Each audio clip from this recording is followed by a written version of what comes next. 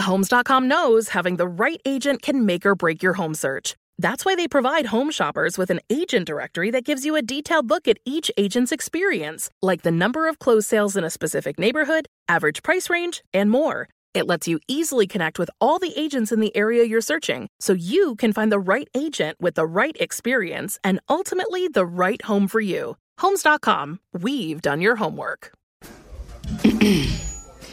AT&T connects an ode to podcasts. Connect the alarm. Change the podcast you stream. Connect the snooze. 10 more minutes to dream. Connect the shower. Lather up with the news. Sports talk, comedians, or movie reviews. Connect with that 3-hour philosophy show. Change the drive into work in traffic so slow.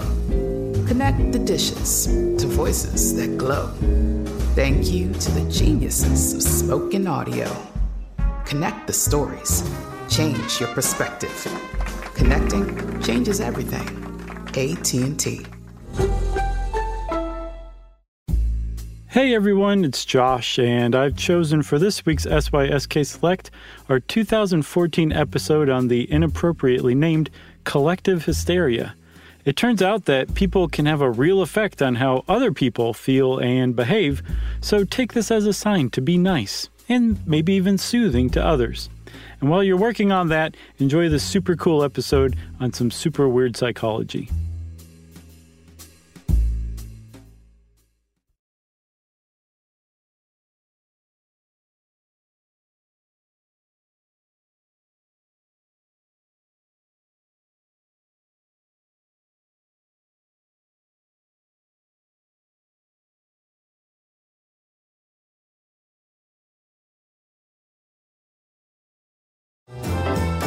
Welcome to Stuff You Should Know, a production of iHeartRadio.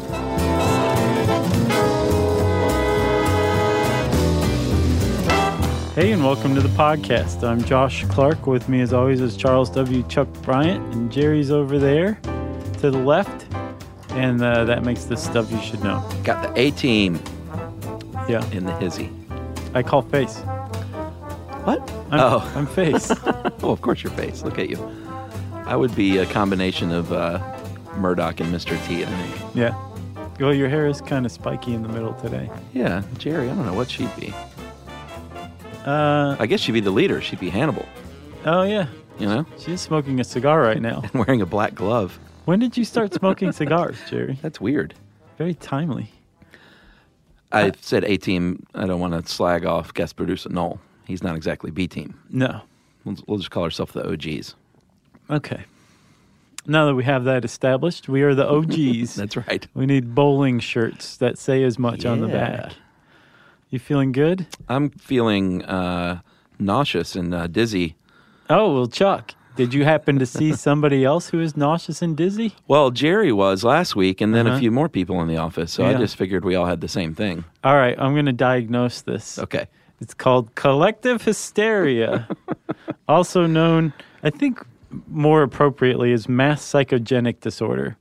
Yeah. I think when you add the word hysteria to this, it takes on certain dimensions that a lot of people could find very objectionable. Sure. You know, hysterics, hysteria. It's like dogs and cats living together.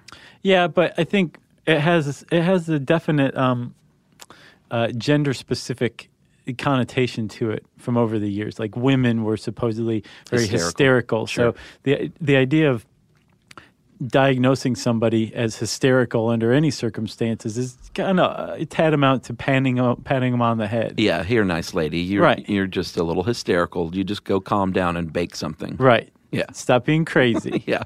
No, mass psychogenic disorder instead is just kind of like, whoa, your brain just did something pretty neat. Yeah.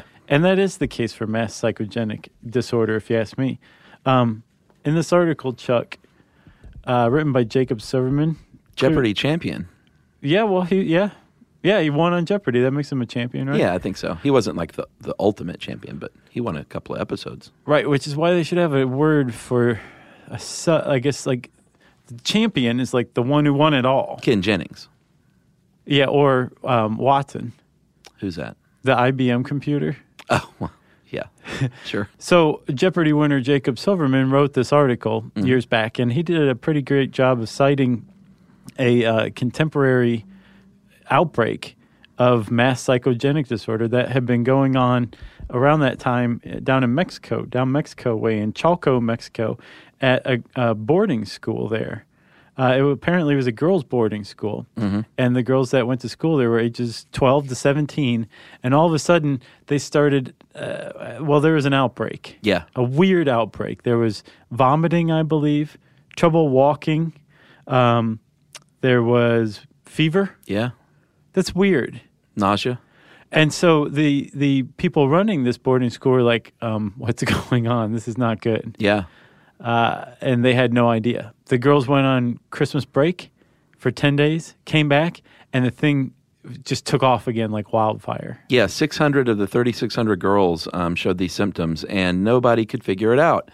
They did a lot of tests. They brought in people to like check out the facilities, and because as you'll see, there's a trend there.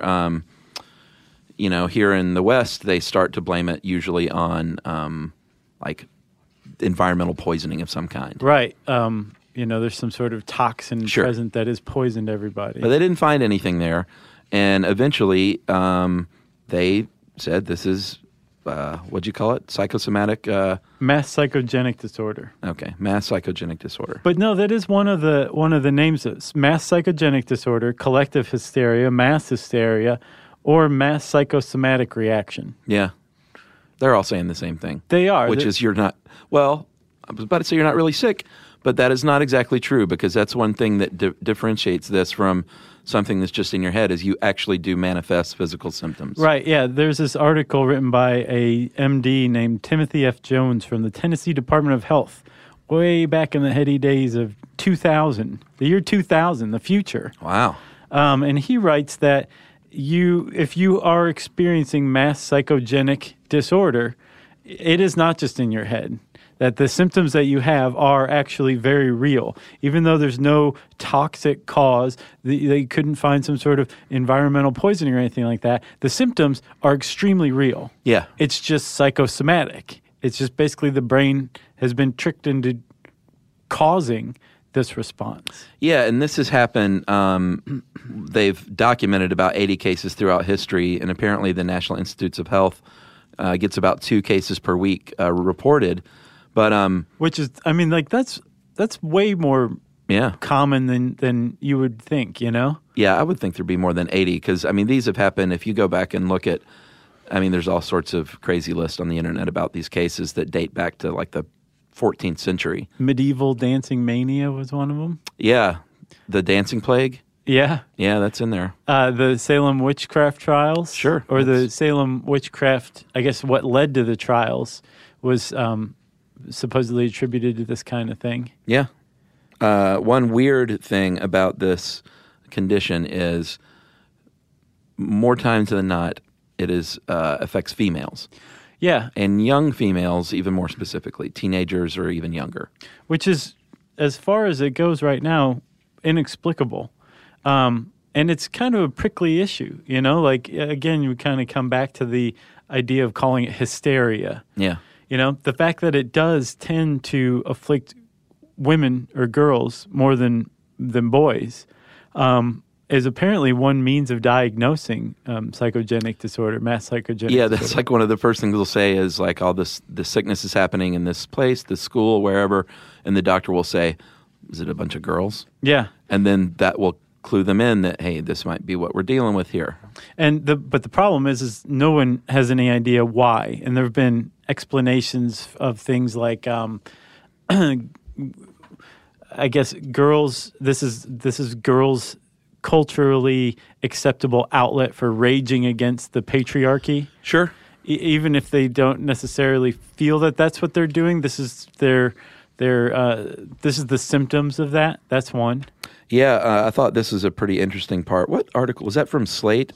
There was one called Mass Hysteria in Upstate New York by Ruth Graham was on Slate. That was a good one. It was a really good one. We'll get to that case in a sec. But I thought it was pretty interesting. In one part it says, and this is a quote from someone writing about something, and said, in form, if not in conscious intent, It is to protest the sexual repressiveness, rigid double standard of female teen culture. But they were writing about Beatlemania. Yeah. Which is interesting because it's sort of has a similar vibe of young ladies being repressed, not having an outlet, and so they see the Beatles and they go berserk, right, and faint and cry and scream, yeah, collectively. Whereas boys, they're more prone to just act out if they're not feeling good. Girls are trained to keep things inward, and they also point out that ladies and young ladies are more prone to seek a doctor's help for something. They say that may account for the bias right there. Right. Like guys just won't go to the doctor. Exactly. You have to be careful, though, in just diagnosing mass psychogenic disorder. You physicians out there who are listening that encounter a case like this, just by basing it on the fact that it is affecting more girls than boys, because there's at least one case in Great Britain where I think girls were afflicted by more than double the number of girls were afflicted by this. And it turned out that there were tainted cucumbers being served in the lunchroom. Yeah, and everyone knows boys hate cucumbers. So, I mean, they didn't eat it. Right. But this is one of the issues with dealing with mass psychogenic disorder, in that it looks and acts a lot like some sort of weird epidemic. That basically it looks like either a something like bioterrorism, a rapidly spreading infection, or affection if it's Beatlemania, and then acute toxic exposure. That's what it looks like. It's like one person gets sick. This is your index case, and all of a sudden, everyone around them suddenly has the same symptoms. Yeah, and it's like you said, it's super dangerous to just dismiss that as, oh, it's all in your head, silly little ladies. You can't do that because what if it is something for real? But it's also a double-edged sword, as that doctor pointed out. You start ordering batteries of tests, and it can go both ways. It can what the old saying is, if you order enough tests, you're going to find something. Right. So it can fuel that fire. But you also can't not run any tests and just dismiss it. So it's a very fine line that physicians walk when dealing with stuff like this, for sure. Indeed.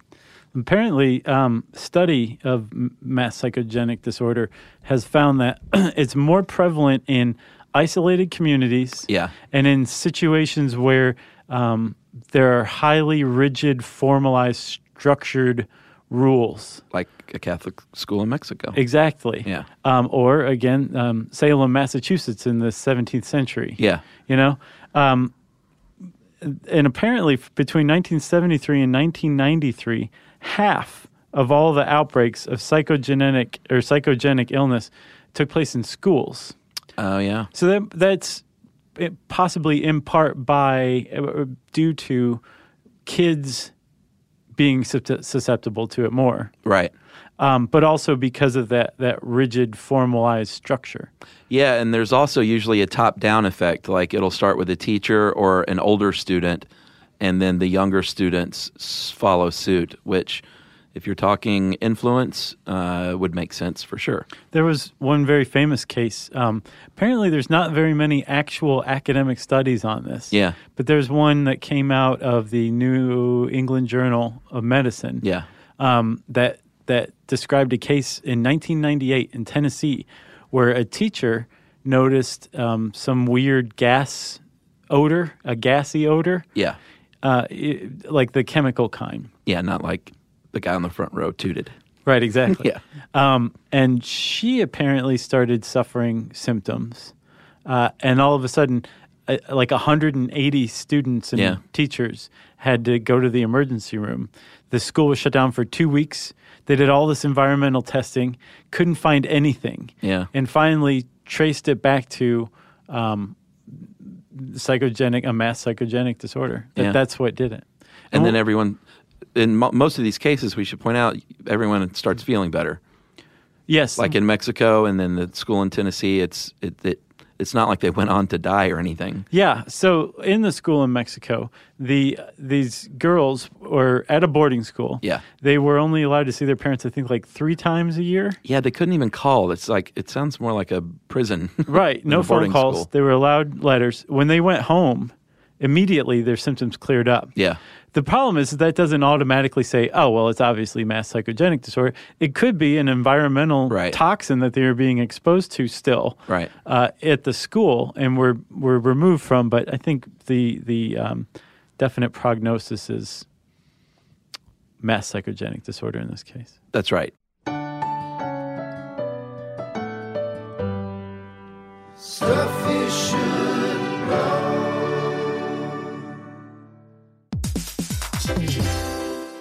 All right, game off. Let's pause here to talk more about Monopoly Go. Because in Monopoly Go, you can team up with your friends for timed tournaments where you work together to build up each other's boards. It's very nice. That's right. And the more you win together, the more awesome prizes you unlock. And there's so much to get. I'm talking about unique stickers that you can trade with friends to complete albums for big prizes, cool new playing pieces to travel the boards with, or hilarious emojis for taunting friends when you smash their buildings or heist their vaults. Plus, Monopoly Go feels new and exciting every day with constantly changing tournaments and challenges, like digging for treasure or a robot pachinko machine. And there's always new timed events that help you win big, like massive multipliers for everything you win or rent frenzies. That's right. There's always something fun to discover in Monopoly Go. So get off the bench and go download it now for free on Google Play or the App Store. Game on!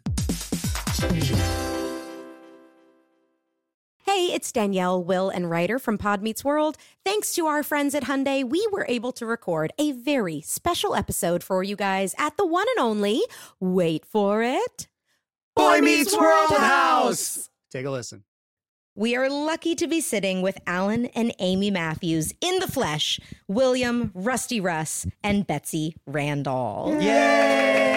Thank you. Thank you. Yes. When those legends get here, let me know. You're here already. We didn't either when we were watching this. We didn't realize it until we started getting into seasons 3 and 4, and now we're like, oh my God. You were both so good on the show, and we missed it because we were young. We were kids and so self-involved. Egomaniacs and didn't realize how great you were. We've talked about it. I think you just assumed everybody was as good as them. And then you get into, as you grow up and you work with other actors, you realize how lucky we were to have you guys. This has been brought to you by the fully electric Hyundai Ioniq 5. New episode out now. You can listen wherever you get your podcasts. Hey everybody, it's time you heard about Squarespace. Squarespace has the tools you need to create and sell your own website. Whether it's an online course or custom merch, Squarespace has you covered. That's right. Courses is a great program. You can start with a professional layout that fits your brand, upload video lessons to teach techniques and skills, and tailor your course with a powerful Fluid Engine editor. That's right. With Fluid Engine, which is a next-generation website design system, by the way, it's never been easier for anyone to unlock unbreakable creativity. That's right. And don't forget the commerce side, because after that, you can charge a one-time fee, or you can even sell a subscription. Yeah, so turn your creativity into income with Squarespace courses. And right now, go to squarespace.com/stuff for a free trial. And when you're ready to launch, use offer code STUFF to save 10% off your first purchase of a website or domain. Squarespace.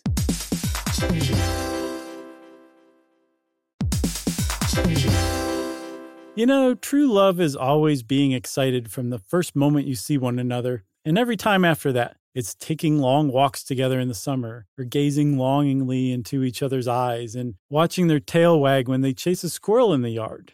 Well, the Pedigree brand asked about believing in love at first sight, and honestly, the answer is yes. As everyone knows from listening to this show, we have pulled all of our dogs off the street that Emily and I have had over the years, either right off the street or through a local shelter and working with them, and they've all become valued family members, and we think they've appreciated it too. Yeah, Chuck, there is a Pedigree loyalty survey that found that 90% of first-time dog owners report having a dog improved at least one of their relationships, and 80% of first-time dog owners are overwhelmingly more likely to have made at least one new connection as a result of getting a dog. And 95% of all dog owners say that the bond they have with their dogs is closer than they ever expected. Not a big surprise. That's true. We all know that adopting a dog can lead to a lifetime meaningful connection, and real love can exist between a pet and a pet parent. You got that straight. Pedigree is committed to helping more dogs find loving homes. Opening your home to a dog can help open your heart. And Love at First Sight is closer than you think because it's available at your local dog shelter. Yeah, very important point. You can find love at first sight with the Pedigree Adoption Drive from June 7th to June 9th. And the Pedigree brand will reimburse your dog adoption fees nationwide. That's right. So just visit pedigree.com/adoption-drive to learn more and see full terms and conditions.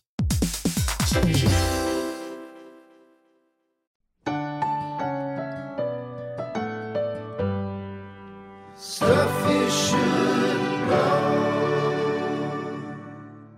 So the nocebo effect, we talked about that in what? The placebo effect? Oh, well, that makes sense. Yeah.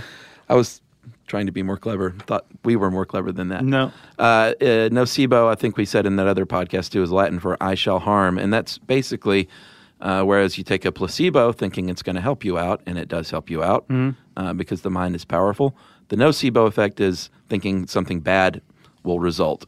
Like, my teacher's getting sick, I think I feel a little sick too.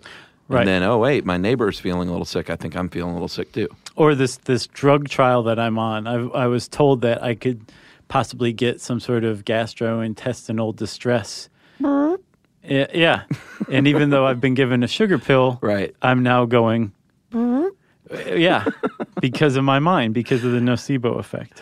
There was a famous experiment or case from 1886 where there was a woman who had a rose allergy, and they showed her an artificial rose, and she began to, I guess it was convincing, and she began to have her allergic reaction, and they said, aha, it's fake, and you're faking.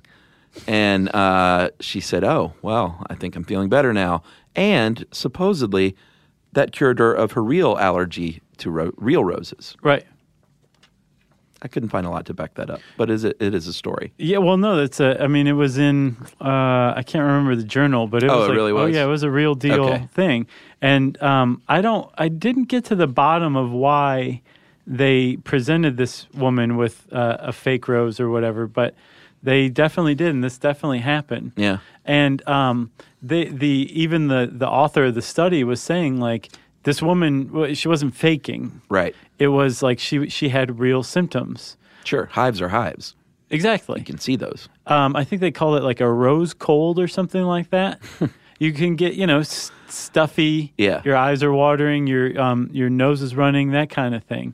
And what's interesting is some researchers have studied the nocebo effect, and they basically have isolated this chemical that gets released when the nocebo effect's going on. And again, we should say it's not just making your nose runny or releasing histamines or anything like that. It's pain too. Like you can experience pain even though nothing's there to give you pain. Right. Just because of the nocebo effect.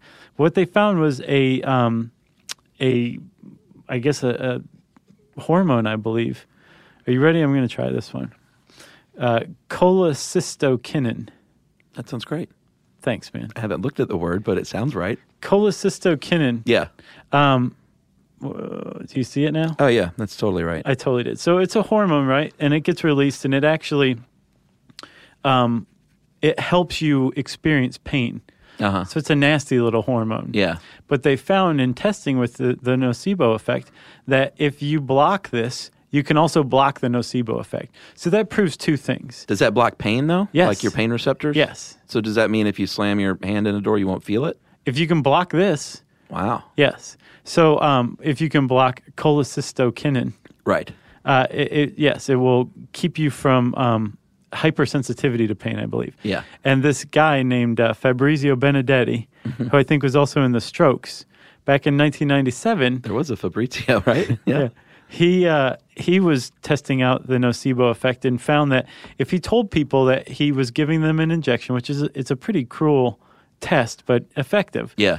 These post-op people who had just come out of surgery were given an injection and told, this injection is going to increase your pain in 30 minutes. I'm sorry, we have to give it to you. It's part of the procedure. Right. He gave some people an injection of saline, and they reported an increase in pain. And they all went behind the two-way mirror and laughed. Right. Yeah. They're like, what a chump. Watch Look at him 30 writhing. minutes. Yeah.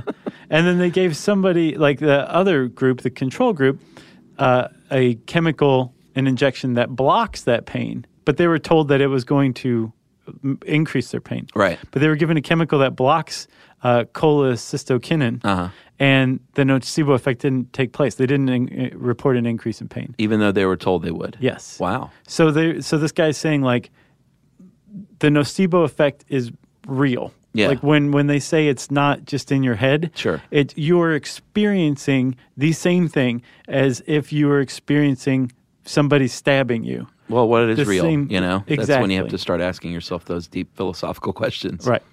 Interesting. There's another case that's... Have you ever seen the movie Safe, the Todd Haynes movie with Julianne Moore? No. It's from like the mid-'90s, and she played a lady that started to have environmental sickness just in the air, and she got sort of like increasingly crazy as the movie went on, as far as scrubbing things and locking herself in her house and making her house a clean environment. Sounds great. It was good. And there's a true story, though, of a lady in London named Debbie Bird. She's a health spa manager that says that she's allergic to EMF, electromagnetic fields.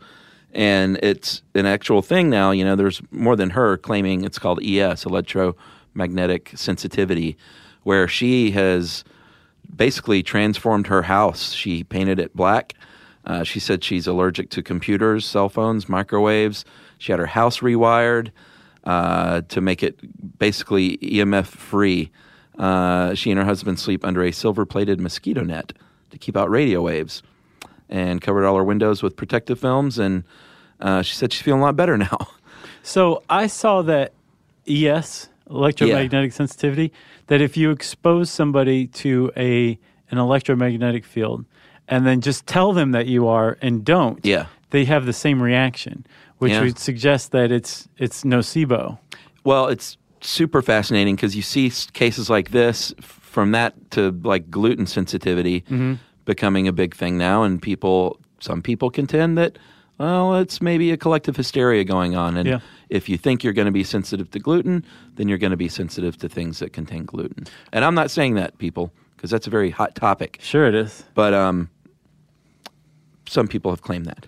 Well, we'll talk a little bit more about things that exacerbate the mass psychogenic disorder and the nocebo effect right after this. Stuff you should know.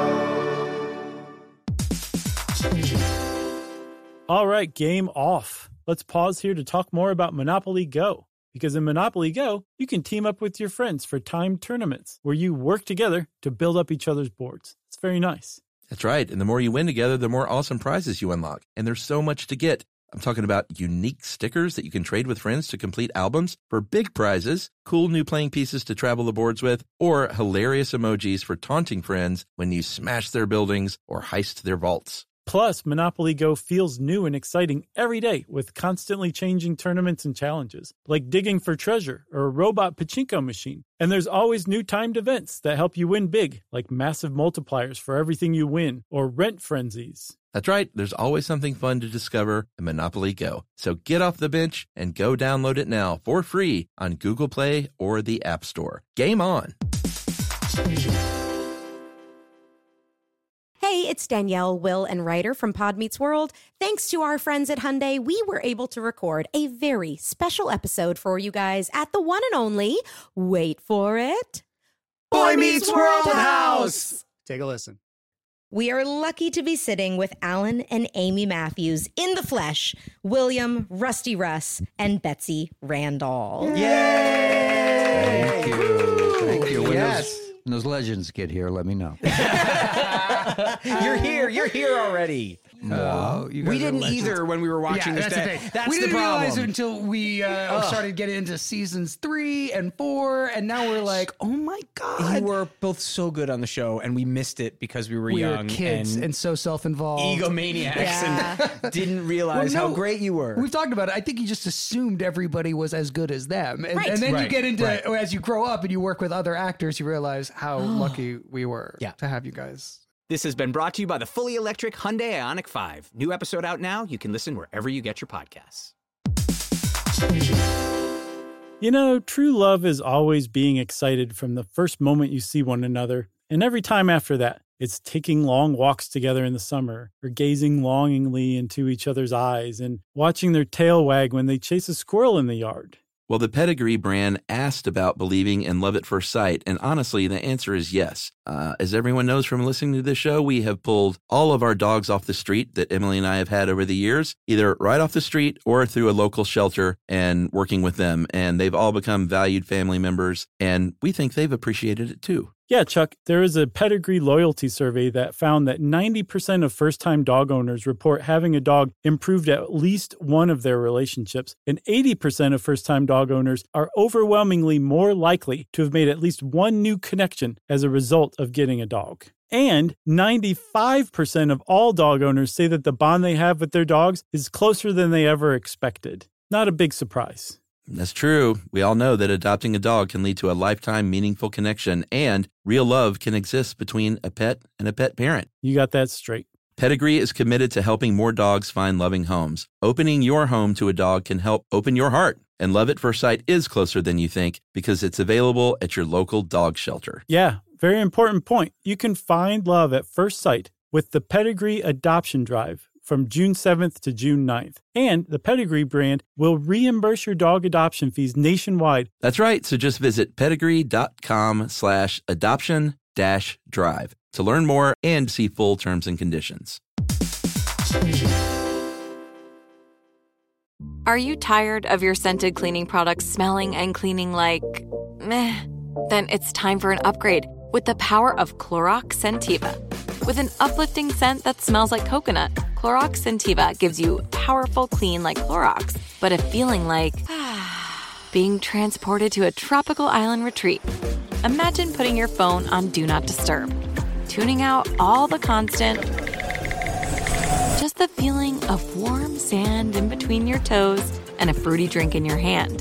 The ones with the little umbrella. Refresh your home to feel like an all-inclusive vacation by getting Clorox Scentiva.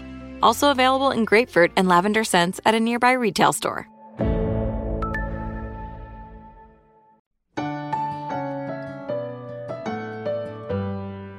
Stuff you should know. So, Chuck, back in 2007 in New Zealand, a drug called Eltroxin. It was a pretty widespread drug in New Zealand. It's a hormone replacement drug. And it was the only one that the government would pay for. So most people who were on this hormone replacement therapy were using Eltroxin. And it had been that way for like decades. Yeah. It was just an established drug. GlaxoSmithKline. What was it for, though? Hormone replacement. Oh, okay. GlaxoSmithKline, I think just those. There's no Wellcome involved. Changed just the inert qualities of it, like the shape of the pill, the color. Yeah. And I think that's about it. But the active ingredient was exactly the same in 2007. And when they released it, all of a sudden, some reports of bad side effects were starting to trickle in. And the government was like, wait, what's going on here? It got a little bit of media attention, and more reports started trickling in. Yeah. And then the media attention grew, and the reports grew, and apparently the reporting of adverse effects of Eltroxin increased 2,000-fold in a year and a half. Because of the look of the pill? Because of the look of the pill. Yeah. They went back and studied this, and they found that in areas where there was more reporting about these adverse effects being reported for Eltroxin, the more adverse effects were being reported in that area. And that kind of reveals one of the risk factors for mass psychogenic disorder is the media. It's actually spread through the media most easily. Yeah, they have a point, though. I mean, I know in this article, too, it points out that pills that are blue and green are usually associated with drowsiness. Yeah.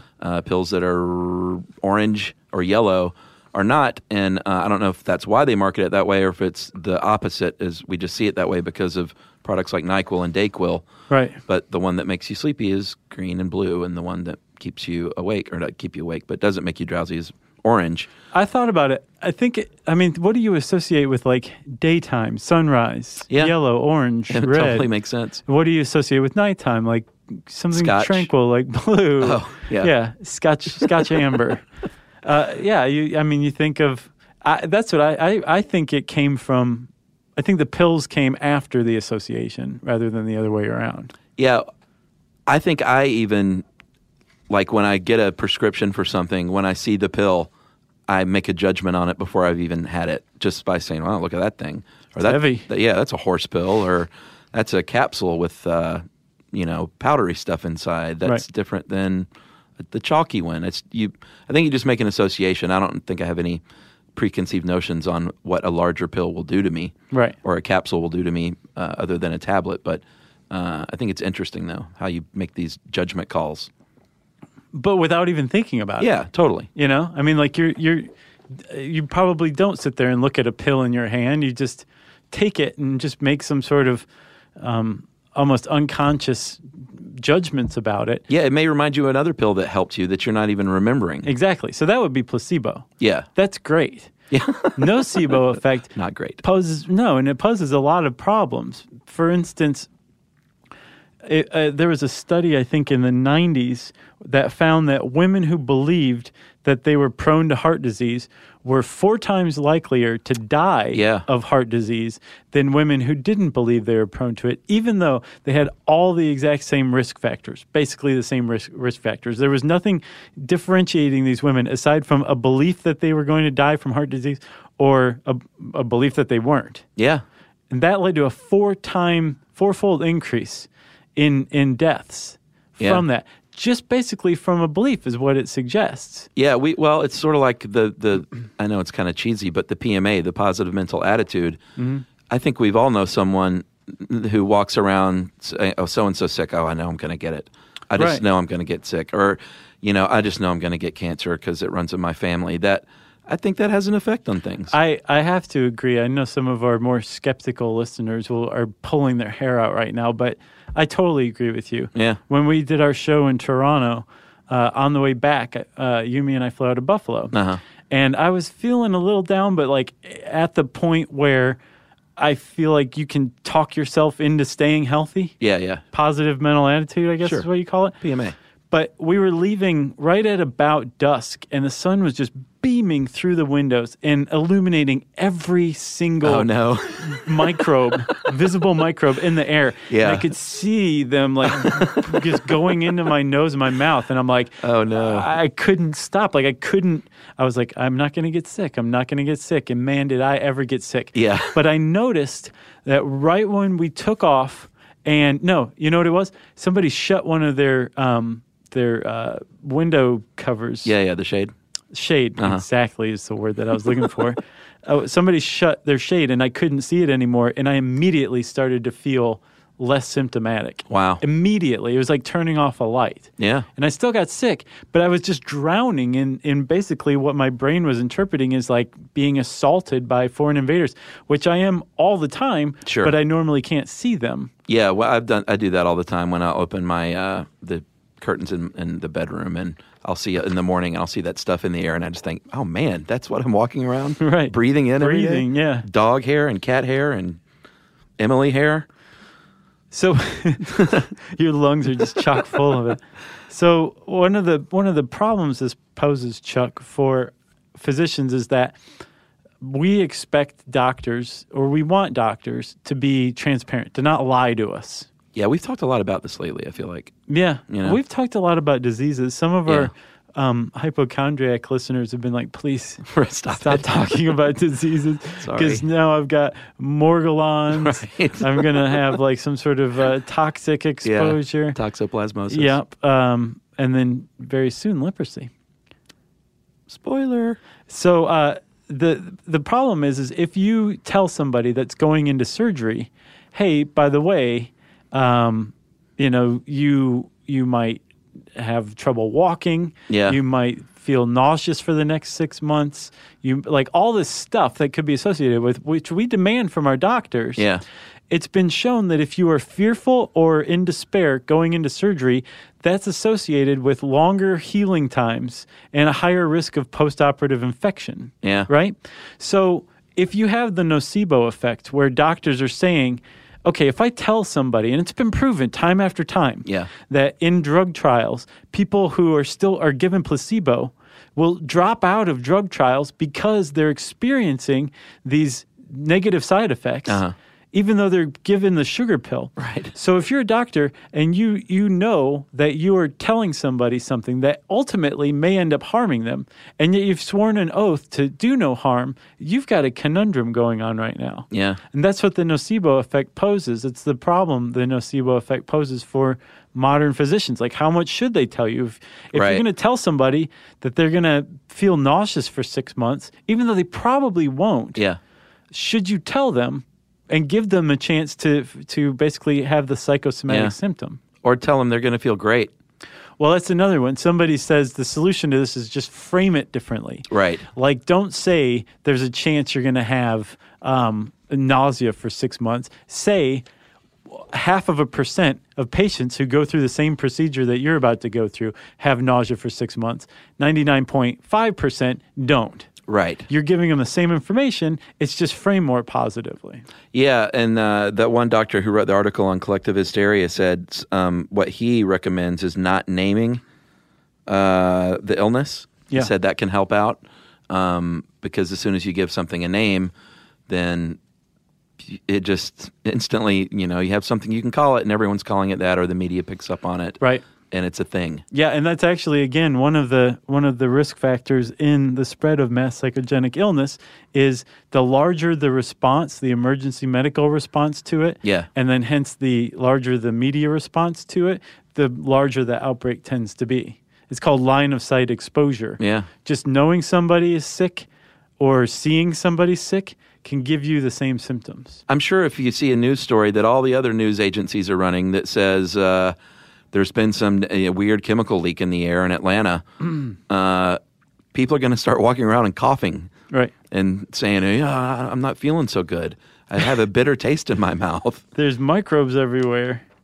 Well, here's a case from that article you sent that I think is super fascinating, the one in upstate New York. Yeah. Because it is not a rash or a cough or nausea. It is Tourette syndrome. A 16-year-old young lady named Lori Bronwell. What year was this? A couple of years ago? Yeah, not too long ago. I think 2012. In Corinth, New York, was at her school's homecoming dance and lost consciousness. This is after she had headbanged at a concert. Sorry, man. I thought you were going to leave out like the best part. Yeah, she was headbanging at a concert. I wish I knew what concert that was. Me too. I didn't find it anywhere. Apparently passed out there and had passing out fits. Involuntary twitching and clapping started, twisting her hair, fluttering her fingers. Hey, starting stuff like that. Yeah. And the doctor said, you know what, you've got Tourette syndrome. So Tourette syndrome is we've had a podcast on it. It's a real thing. It's not psychosomatic. Yeah. But since that time, 14 other students along with her, 13 girls and 1 boy, started exhibiting at Leroy Junior Senior High School, started coming down with Tourette's. Right, which is not contagious. It is not contagious at all. Erin Brockovich got on the case, famous environmental activist, and she said, no, I think this has got to do with this train derailment from 1970 that dumped cyanide all over this town. Right. And I didn't see where they found any legitimate effects. Right. Again, that's the confounding thing about mass psychogenic disorder is that it is still possible that there is some weird toxin in the environment that is causing this. Like maybe there was exposure to cyanide that got in these people's brains and all gave them Tourette. And if you stand back and look at it, you're like, Tourette syndrome isn't contagious. That doesn't mean that you can't all come down with Tourette syndrome from exposure to a toxin. It's just still, it's this X factor that's out there that you can't just necessarily rule out with confidence. Yeah, and I believe in that case too, those 14 students didn't end up with Tourette syndrome. That was a good episode, man. Loved Tourette syndrome one. Yeah, that's an oldie. Yeah. Oldie but a goodie. And it all came from headbanging. That's how it started. That mess. At a Nickelback show. Yeah, because Corinth is near Canada. Canada doesn't let Nickelback out any longer. Oh, really? Are they caged in there? Yeah. Nice. There's another case of the toxic lady. Did you hear this one? In Riverside, California, a woman named Gloria Ramirez. Yeah. She was dubbed the toxic lady in 1994. She had cervical cancer and was being treated, and all the medical staff started to get sick that was treating her. This sounds gross, but they said her body exuded a garlicky, fruity smell, and her blood had flecks of what looked like paper, which sounds kind of like Morgellons, actually. Nice. You like that? Yeah. And they said that most of the people that got sick while treating her were women, more women than men. And they all took a blood test and came back normal. And the health department said mass hysteria. So that's funny because I remembered that story and I was like, I wonder if that was mass hysteria. And I looked it up and I found that no, it was an environmental toxin. Oh, it was? That's what I found. So they called it mass hysteria at the time and then later found out? I think like a year or two later, she was using some sort of salve or something on her skin. And they think that it interacted with her biochemistry and really did produce a toxic gas. She said it may be this fruit garlic salve. Right, exactly. That's interacting badly with my pancreas. Oh, well, this list needs to be updated. That is a fascinating case. It is. Like and people got really sick from that. I think I remember hearing about that too. Yeah. Well, I'm glad they found a real cause in that case. From what I understand, but that's the point. Like, right. You can say, well, obviously, women were more affected than men. Yeah. Right. Well, is that because there's more women in the nursing profession and there were more nurses in the room? Yeah, maybe. There's a lot of different things you have to take into account before you just write it off. Sometimes it is real, like sick building syndrome. Yeah. That's a tough one because after the OPEC oil embargo, apparently people started designing buildings to be more airtight. So your ventilation system was really important. Yeah. And these buildings haven't aged necessarily very well, so the ventilation system is not doing what it's supposed to any longer. And so they think possibly that's leading to what we know as sick building syndrome, which is malaise. It's when you don't feel good when you go to work. Exactly. Which is everybody every day. But some studies have found, like, no, that is the better predictor of sick building syndrome. Yeah. Is job stress or job dissatisfaction. Yeah. If you have a building full of people who don't like their jobs, you're going to have a building full of people with sick building syndrome.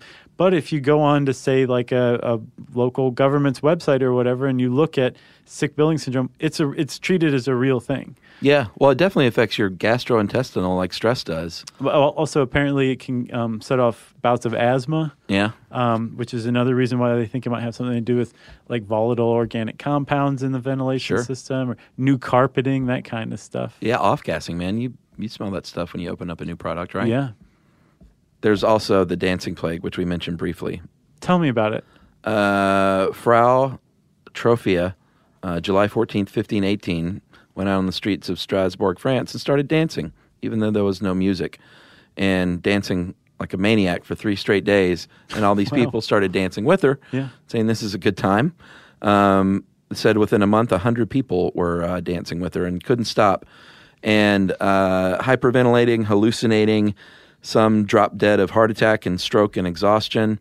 And the authorities said, let's just hire a band and let them dance it out because they've got the hot blood is what they called it. All right. And so they did. And a lot of people died as a result. It said 400 people in the end were struck.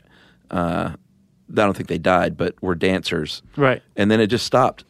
And that's one a lot of people blame on ergot poisoning, which we've mentioned before. I always go with ergot poisoning. Yeah, back They're then. Like, those people were clearly tripping on something. They got the hot blood.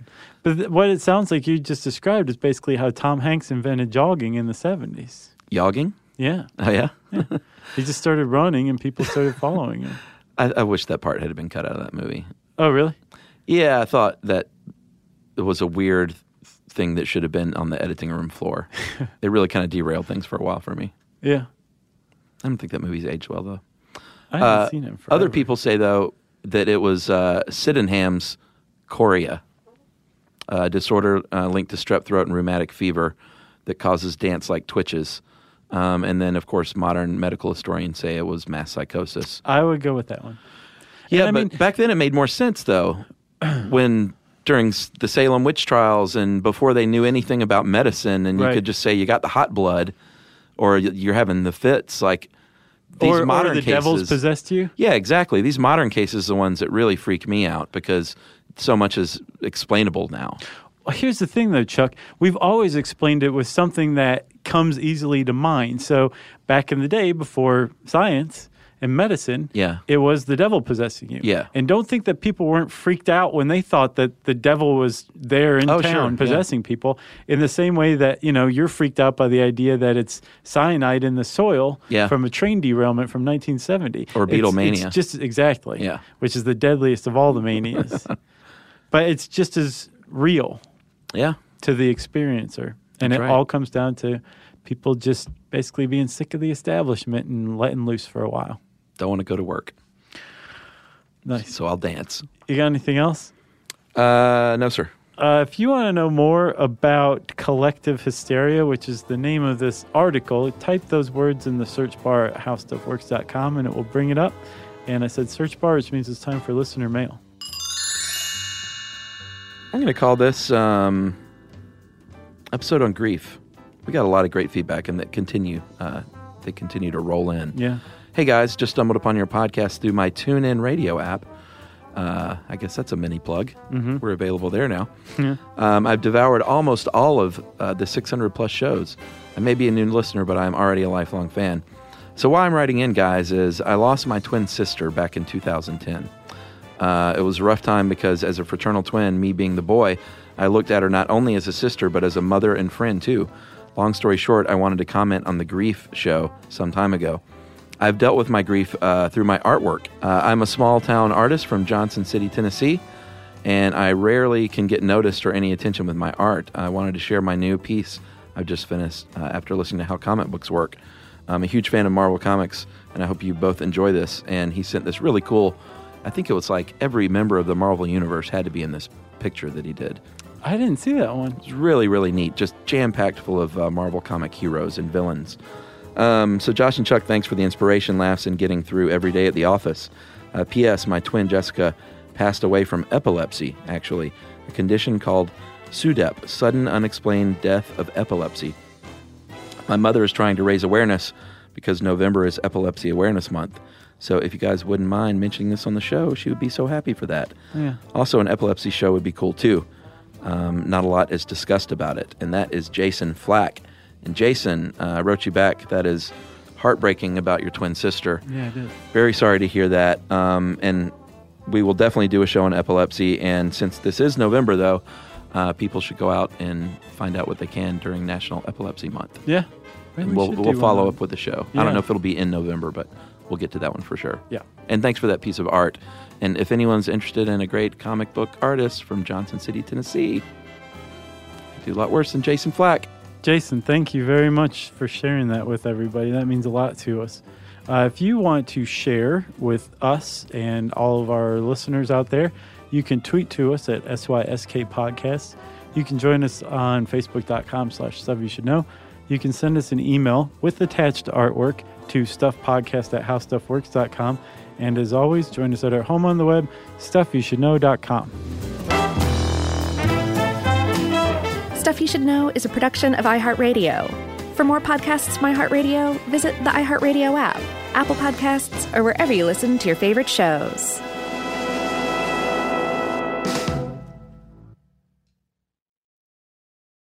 Childproofing people's homes is hard, but Duracell is making it just a bit simpler. Not only are they committed to educating parents, caregivers, and medical professionals about the importance of battery safety, they make the only lithium coin batteries with a non-toxic bitter coating to help discourage children from swallowing them. Duracell even features child-secure packaging designed to avoid accidental opening. Learn more at Duracell.com/powersafely. Available on 2032, 2025, and 2016 sizes. Life in our modern age comes at you pretty fast, which makes our time away especially valuable. When I take time to relax, I like to get far from my everyday life, immerse myself in natural beauty, and have unique experiences. But you don't have to leave the U.S. to experience tropical rainforests and islands filled with adventure, warm culture, and national treasures. Visit Puerto Rico, an island with a vibrant spirit that will sweep you away. Because when you visit, you don't become part of the island, it becomes part of you. In Puerto Rico, you can forget where you came from and embrace where you are. Puerto Rico, where visits end, but stories last forever. No passport required for U.S. citizens and permanent residents. Learn more and plan your trip at discoverpuertorico.com.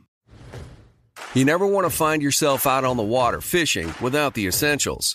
So it's best to always pack a Columbia PFG Solar Stream Elite hoodie to protect against the sun. I mean, it provides great protection, and it's really breathable so you don't get hot. That's a win-win. Columbia PFG has a lot of great gear, so before you head out on the water, head over to Columbia.com/PFG to shop their performance fishing gear. Are you thirsty? Well, Richard's rainwater is caught clean before it even hits the ground. Rain is naturally pure, so there's no need for harsh chemicals or additives. Richard's rainwater contains no chlorine, no forever chemicals, no microplastics, no nothing. Enjoy the smooth, clean taste of still rainwater or the cold-pressured bubbles of sparkling rainwater. Just visit richardsrainwater.com to find a retailer near you. That's richardsrainwater.com. And for a coupon, text STUFF to 251-292-8887 and receive $2 off a 12-pack case of Richard's Rainwater.